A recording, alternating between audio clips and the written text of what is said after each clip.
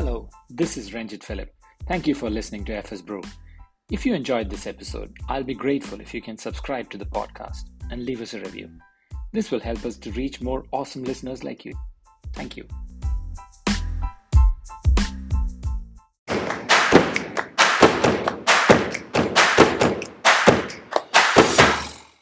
Hi, welcome to Hype.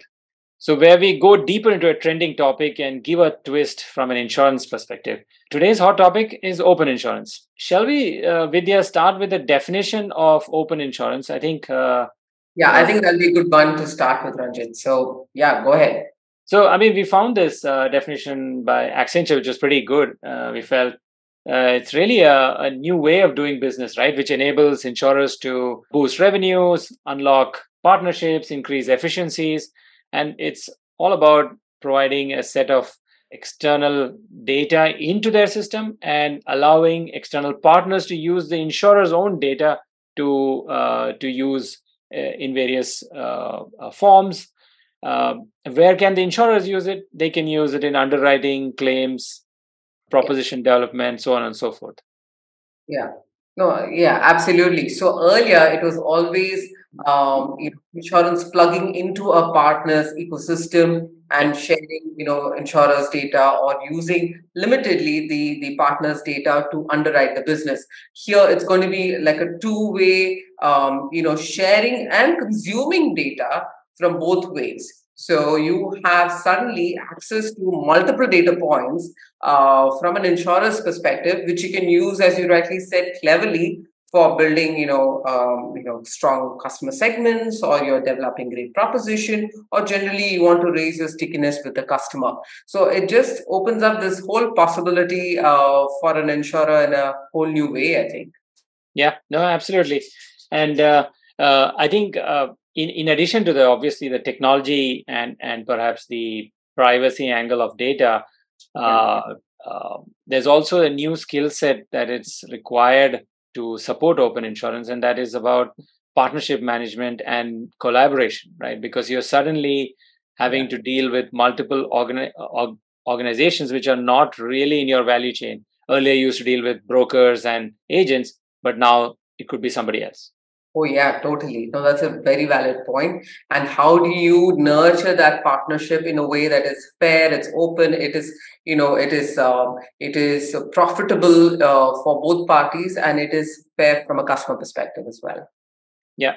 So Ranjit, so now that we understood what is open insurance and how the whole exchange and sharing of data happens as part of this proposition, the first question that came to my mind was typically who these organizations with whom as insurers you can partner with, you can share your data, you can consume your data, and what are these typical data sets that look like? These data sets are, my understanding is from different relevant sources such as your government authorities, like for instance RTA in the UAE, or even the recently introduced Roads General Authority in Saudi Arabia, or even financial data from banks or payment provider, or even you can look at customer data that can flow through from social media channels into the insurer system, which you can use it for understanding customer behavior. Or even for large and complex risks, I think access to maybe some specific data points like weather conditions, climate change impact, etc., can all be a game changer. What do you think, Ranjit? No, I agree. I think what you have mentioned correctly is all those external data sources, which, to be honest, nobody is stopping the insurers from using these today, except probably an ease of accessing those data points. We've heard of insurers abroad who use the weather data to craft, weather-related, crop-related insurance, for example. Or we have learned of people using travel insurance, which is triggered by flight delays. And obviously that data comes from outside. So this is a very good example of those external data points, which we talked about in our definition. Yeah, absolutely. Now, Vidya, now that we have defined what open insurance is, let's get into a few examples that we found. You were talking about Ping An. Yeah, so Ping An, great company in China, generally anyway very flamboyant in the different things that they do. Now they have opened up parts of their information technology infrastructure to the outside world. We don't know the specifics of it, but to the partners that they've opened it up to, they are monetizing those data sources. So now this is them giving information to the partner, and they're also building open platforms that are accessible to many participants in industries such as financial services, automotive repairs, healthcare, and real estate. Now, so it should be the two-way, and therefore, I'm sure Ping An must be enriched by the data that's flowing in from all these sort of industries. Yeah. Maybe Ranjit, yourself an example Yeah, that I you. mean, I think we looked at that Accenture report and we figured out that there's a UK life insurance company called Yeah. Anaprak, which is working with a fintech company to use consumer data essentially to provide fine-tuned life insurance product recommendations and pricing. So it's using fintech data to give life insurance related recommendations, which kind of makes sense because Yeah. you do take life insurance based on your income earning potential and so on and so forth. Yeah, no, absolutely. So another example that we sort of picked up from the report is Reliance Partners. They're based in the US and they work with a supply chain technology firm called Project 44. That gives them access to real-time cargo insurance, to offer real-time cargo insurance to the shippers and the logistics service providers. Now, their open insurance service allows their customers to get quotes and buy on a real-time basis, but based on obviously many complex risks that now it's able to compute and customize because of this whole open insurance module that they have going with this technology firm. Right, and it looks very much like sort of an embedded play. Yeah. So issue cargo insurance as and when the shipments are booked. Correct. And based Very on interesting. yeah. And the other one was this very quaintly named insurer called La Parisienne, but now it's called Wacam. Has over 50 open insurance APIs. So that's pretty much a leading player if you look at that.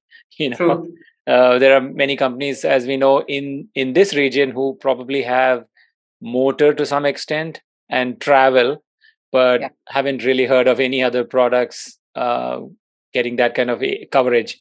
So this is happening in France, and they are opening up their model across Europe, and they've tied up with an IoT network provider called Sigfox to offer connected insurance solutions. So they're trying to use this as a sort of a platform play where insurers and other companies can plug in. So it's not just for their own purpose, but for enabling the entire ecosystem, which is an interesting play. So there are the point is, and I think they're handling about 10 million API calls a month, which is a significant number. So it's being used a lot.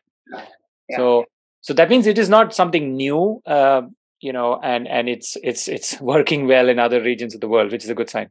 Yeah. When you spoke about this region, I think one example that I could think of is on the motor insurance side. I know, RTA had opened up its data points to insurers. So insurers could log in, pick up some, customer details about, different aspects, whether their car history or, so on and so forth. Now, that was quite useful for the insurance to understand the risk profile. And I know that they're currently still in the process of opening up a lot more data points. So that might be a good example of how an external data point is flowing into the insurer for a great purpose. Really. Yeah, absolutely. And I think in the past episodes we have spoken about how some of these companies are using Emirates ID information and RTA information to issue policies very fast. Like one of the players that we talked about briefly before we recorded this session, Shori. So and many others are doing it as well. So yes, absolutely. So all of this will just completely enhance the quality of data and then therefore the service that they're able to provide back to the customer from an insurer perspective, isn't it? Yes, absolutely. Ranjit, what does it take to be ready from a system readiness point of view to build open insurance capabilities? Now, this is a very critical question because we're still in the process of digitization and all of those things which we are doing a lot of catch up on. So this may be quite a heavy load from insurer perspective. Some thoughts on that? Yeah, no, you're right. I think a lot of companies have not yet completed their sort of digital journeys. So now opening it up, opening APIs into their core system is a project that they don't probably want to take on. And this is where probably the regulatory aspect will force them to do it. What are the considerations? I think security is one obvious consideration where third party is getting access into your core system. So how do you manage that in such a way that customer data is protected? Performance. Now, if you open it up to a number of players, will your system be able to manage the flow of data and still be, standing, so to say? So perhaps some of the insurers may find that going to cloud for just this API part makes sense because the cloud can scale up and down. So I think that's an important point. Important point because I think still we are all in this cloud migration, cloud transition sort of a thing. And then every time there is an IT change, it tends to take on months simply because the basic infrastructure is not always ready. So to be able to be ready for open insurance, you've got to be extremely modular in that sense. And talking about modular piece, I think just to manage that scaling load, your core system has to have all those good micro services aspect, everything, so that they're independently able to scale up and down. Correct, absolutely. No, good points, and just the ability to build APIs itself, on top of all of this, which is so important. But your ability to have those open APIs, at least at the base level, and then to be able to write more as and when based on the partners that come in. So those are all core competencies that you need to have as an organization and an investment to think about. Yeah. And if you take this discussion forward a little bit, what do you think about sort of the product lines where it makes sense to go open? Do you think life, non-life?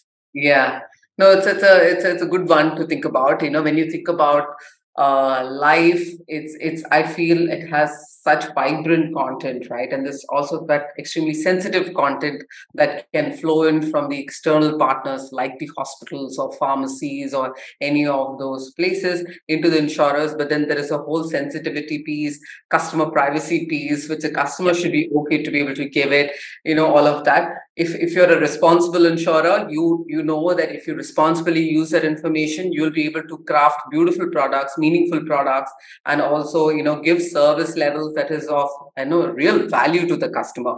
But then it has to be done responsibly, which means there is this interdiction that needs to come from the regulator to be able to create that standards and processes and protocols in place. On the non-life side, what do you think? What are your views on that? Yeah, I think we have to look at it from a customer's point of view. Now, when we're talking open insurance, it's really the regulators are going to come with a standard which allows my insurer to, or rather me to share my data, which is held with an insurance company with other players. And those players could be insurtechs, could be insurers, so on and so forth. So I, as a customer, will be happy to share my information if it is giving me an advantage. And what could be the advantage? The obvious one is obviously a price advantage. The other one is, efficiencies, right? I don't have to enter data all over again for an application form, which is existing in another insurance company's database, right? So there could be a lot of efficiencies being unlocked. From my point of view as well, let's say if I am not a person who wants to commit fraud, the cost of fraud is borne by all of us, right? So if insurance companies are sharing information on claims, I'm actually happy to support it because in the long run, it will bring down my premium because, I'm not doing anything nefarious. So I think that's the sort of framework that we could adopt for both life and non-life. And that's where the customer will be like, okay, I'm happy to share my information or not. Yeah. And then just going more specifically, like you said, on claims and underwriting, I think we have some value that's coming on motor, and we discussed it previously. But also, you mentioned about travel. Travel can also be very real time, vibrant with the open insurance services. Yeah. Not sure about home though, because the penetration levels in this region is pretty low. Yeah, so that's my No, views. I think that's a good point. I mean, I have a counterpoint on that. Yes, you're right. Yeah, Home doesn't have APIs right now. And if you force them, the insurers, to make APIs, they'll be like, hey, the business case is not stacking up. yeah. But, I wonder if you allow exchange of information on home and contents, perhaps, could you drive up penetration if you bring, sort of low cost insurtechs, which can acquire customers at a lower cost than now that the incumbents are doing now. So, that's the other sort of point on, should we have open API in homes? Potentially, I think maybe it'll all lie in the proposition, in the way the product is crafted itself, so that it's meaningful. Insurtechs are able to penetrate and get that sort of customer acquisition numbers, customers for the IT maybe to look at the API build itself. Yeah, absolutely. And we know from experience, it will come down to the business case. Yes, there'll be chapter close. Yes. And now they're just moving on to sort of the verticals of how we underwrite the value chain, right? Going from proposition development to underwriting to claims, policy administration, so on and so forth. Uh, where do you think this can add value? I was just thinking in terms of proposition development, generally speaking, we as an insurance industry haven't created any a huge number of new products in the last uh, 15, 20 years that I've been around here in Mhm. UAE.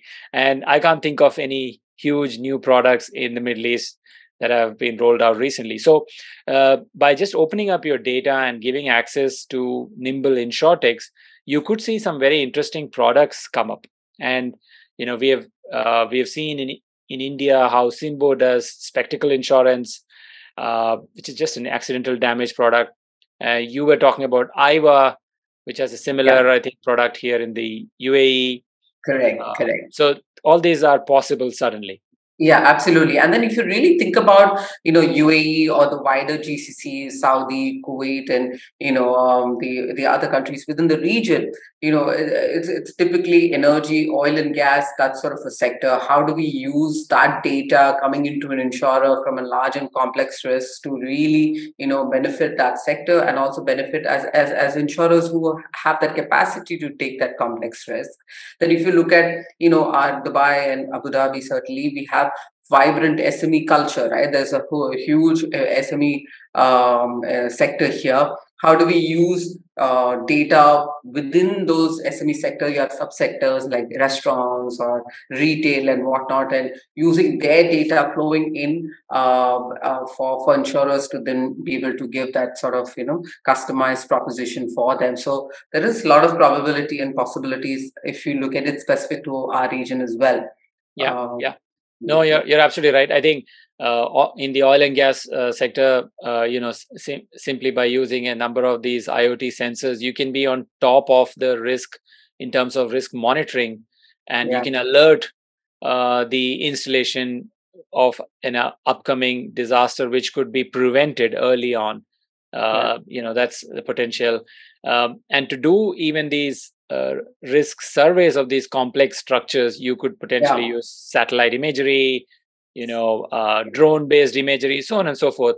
And to yeah, flow that data into developing products and to even underwriting these policies, yeah, you do need an open API architecture, which takes yeah. in some of this data, right? Yeah, yeah, and absolutely, and it all is dictated by the appetite of that insurer. Where is it that they want to focus on to, and therefore building capabilities along those lines, and then really, all of this will just lead them to building a really strong ecosystem for themselves, because they are getting live data of the partners that they really need to build this clever proposition, and they're giving back data which is of value to the partners as well. Yeah. So yeah, great opportunity from that perspective, isn't it? Yeah, no, absolutely. And I think you're right. Open insurance will by the very nature drive ecosystem creation. Yes, because you got APIs, so and you've got risk in every business transaction, every human transaction.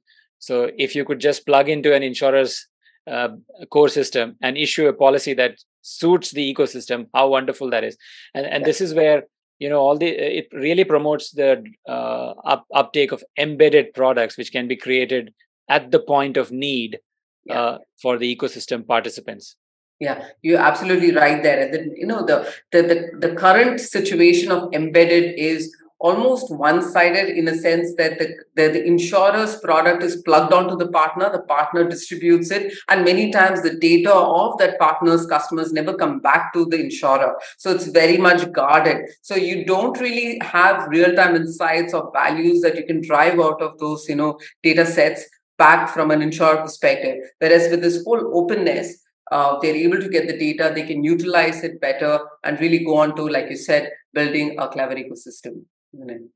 Absolutely. So this brings us to a very, very important aspect, Ranjit, which is the regulatory piece. All of this will come to life if and only if the regulator creates a framework and we have a protocol and every protocol set in place for all of us to, as insurers and as partners, to practice this whole open insurance concept in a more fair, fair way and in a proper way, isn't it?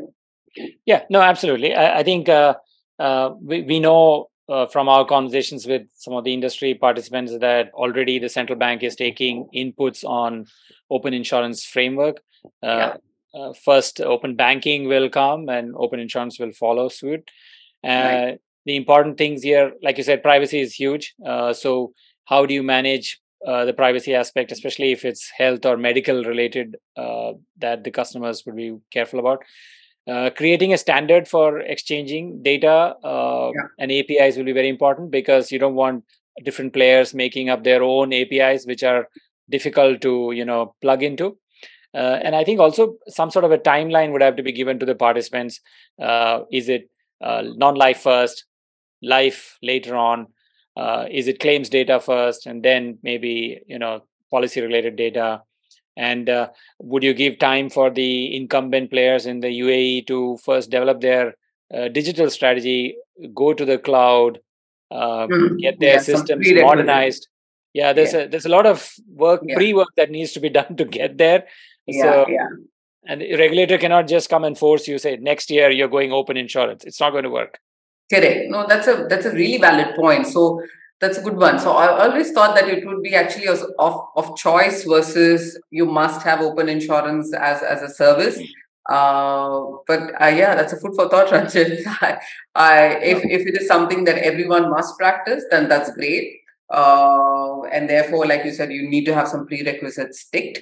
And whenever any insurer and partner is practicing open insurance as a concept, it has to be done in a fair way. The data access points should be all across the similar ways or the same things, so that one doesn't have an advantage and the other has a lesser advantage and whatnot. And then all the malpractices then sort of seep in, and it defeats the point. Yeah, I mean, yeah, absolutely, absolutely. In terms of choice, I think if you take a look at open banking and its adoption, the only reason why banks opened up their customer data is because the regulators forced them. At least, if you take a look at in Europe, the PSD2 regulations and stuff.